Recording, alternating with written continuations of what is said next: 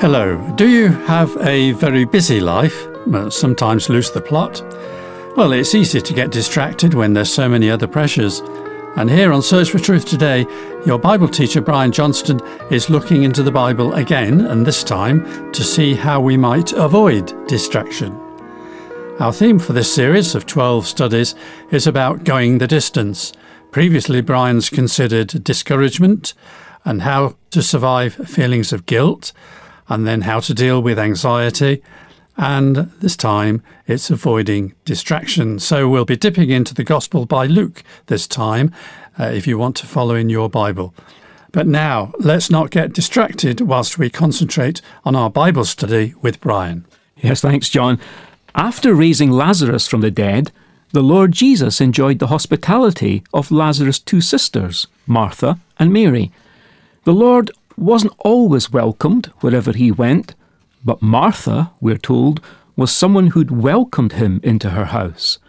Martha, it seems, had a servant spirit and went to great lengths to ensure the comfort of her guests.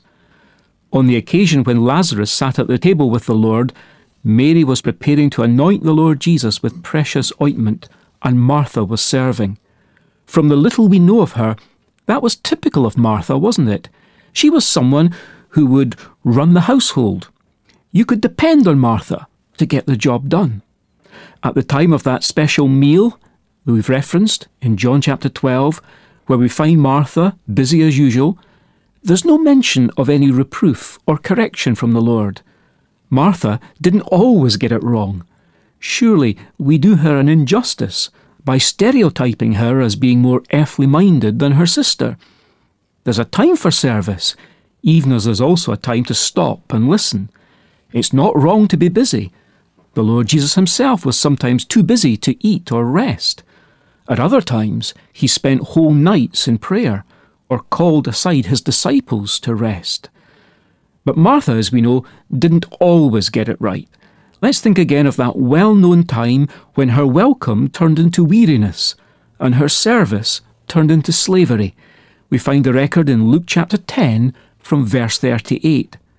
Now it happened, as they went, that he entered a certain village, and a certain woman named Martha welcomed him into her house.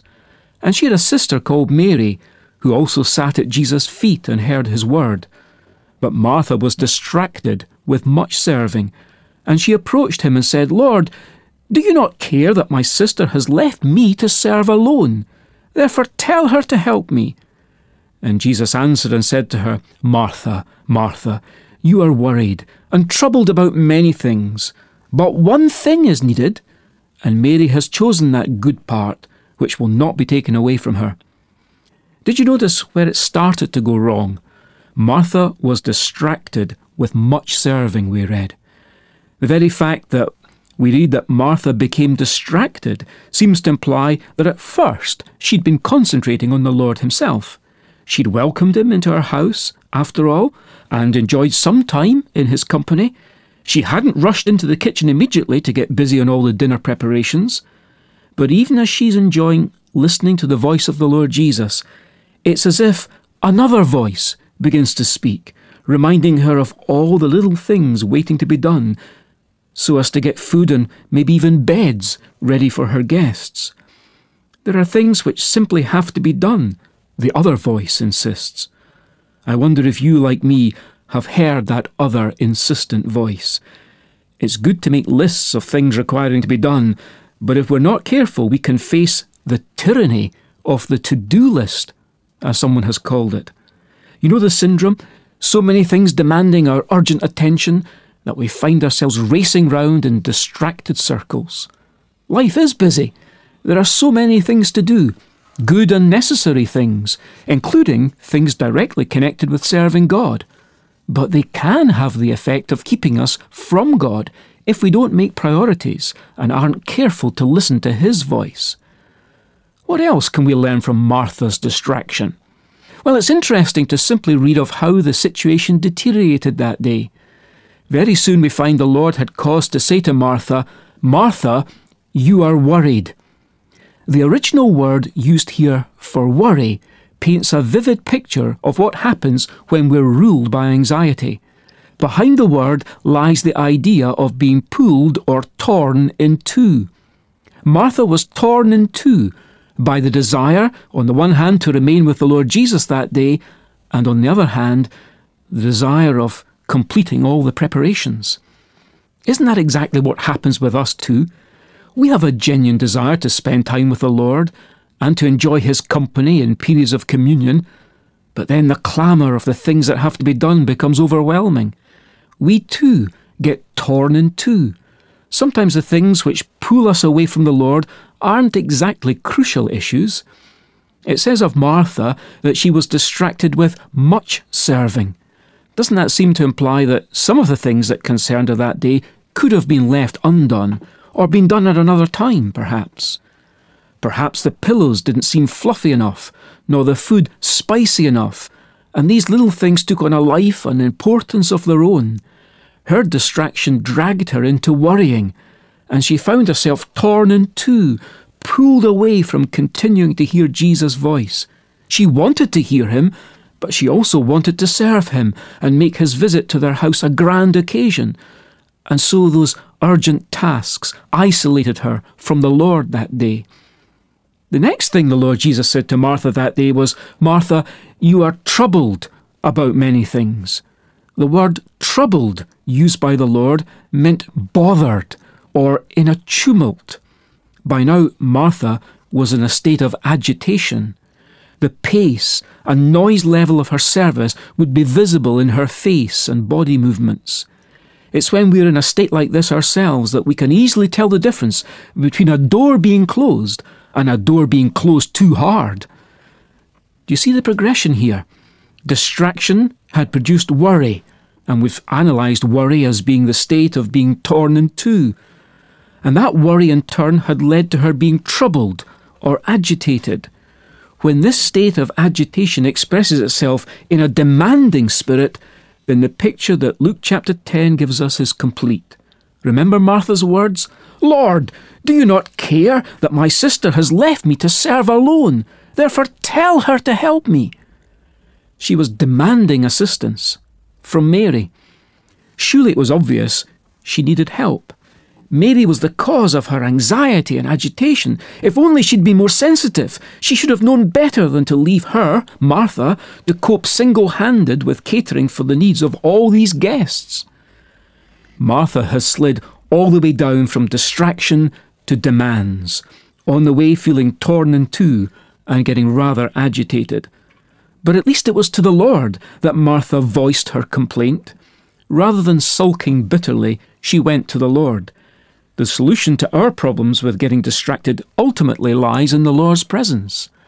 The Lord's response to Martha brought about a change of perspective. "But one thing is needed," Jesus said to her, "and Mary has chosen that good part, which will not be taken away from her." The Lord gently implied to Martha that those things she'd been so keyed up about really weren't so necessary after all. Serving is good, as the Lord directs it, and Martha often got it right. But it was Mary who'd got her priorities right that day, as she sat quietly at the Lord's feet and listened to His voice. Our lives too are so full of demands that the Lord's words seem to have a special significance for us when He said, "Mary has chosen the good part." Notice the word chosen. The Lord's telling us that we've got to make a choice. Getting the balance of undistracted waiting on the Lord and directly serving the Lord is going to involve a conscious lifestyle choice. I recall from my youth a man who said, "If you're too busy to pray, then you're too busy." Wise words, if we live by them. Martin Luther, when once asked what his plans for the following day were, answered, "Work. Work from early until late. In fact, I've got so much to do that I shall spend the first 3 hours in prayer."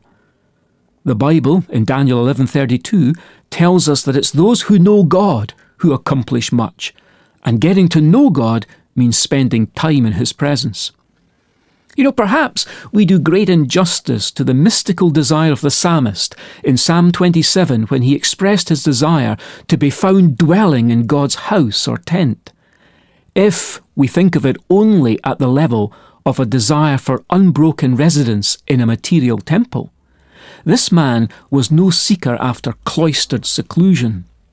Nor would that primary interpretation fit the facts of the case, for no one had his residence in the temple, and no one went into the secret place of the Most High in the visible material structure, except for only the high priest once each year. But this singer wants his place of residence to be there, so that he should always be in touch with God in an undistracted way. The psalmist longed to break down the distinction between the sacred and the secular, and may even have had in mind the Oriental habit of giving a man who took refuge in the tent of a Bedouin the guest rights of protection and provision and friendship. Travellers among Bedouins tell of how even an enemy, with the blood of the closest relative of the owner of the tent on his hands, if he can once get in there, into the tent, he's safe. And the first obligation of the owner of the tent is to watch over the life even of the fugitive, as if it was over his own life. And we can think of this protection found in the Lord's presence as including protection from distraction. Most of us seem to live with endless distraction nowadays. Our mobile devices keep beeping and buzzing, demanding constant attention. So much so that we're losing the discipline of a single-minded focus. One thing have I desired, the psalmist says, that will I seek after. And there are 2 points here. We may say, one thing have I desired, but failed to pursue it. No one gets the right to reside in God's presence for longer than he or she continues to seek for it. This is the most important thing that Mary chose. Let's seek it too, without distraction. Seek ye first the kingdom of God and his righteousness, and all these things shall be added unto you. Hallelujah, hallelujah. Seek ye first the kingdom of God and his righteousness, and all these things shall be added unto you. Hallelujah, hallelujah. And so remember the Lord, the fire that proceedeth from the mouth of God. Hallelujah, hallelujah. I remind you that it'd be useful to have the transcript book of these talks. Now, you can do it yourself by downloading a copy from our website at churchesofgod.info/media. So if you want a copy, then you can print it on your own PC. Now, if for any reason you're not able to do that and need a copy of the book, then just write in and ask for Going the Distance. You can use email or the post, and here's our address. Search for Truth, Hayes Press, The Barn, Flaxlands, Royal Wootton Bassett, Swindon, SN4 8DY, UK. And our email address is sft@churchesofgod.info. And as well, you can go to www.searchfortruth.podbean.com. And if you go there, you can actually download the programmes onto your own device for re-listening, perhaps in your car as you travel. So it's been great to enjoy your company today. Next week, Brian will be considering advice from the Bible on how to fight against temptation and lust. The Bible gives very positive help, so I hope you'll join me next time, and I look forward to you being with us. Till then, it's goodbye and very best wishes from our Bible teacher Brian, our producer David, our singers, and me, John. So see you again soon, and in the meantime, may God richly bless you. Seek ye first the kingdom of God and his righteousness, and all these things shall be added unto you.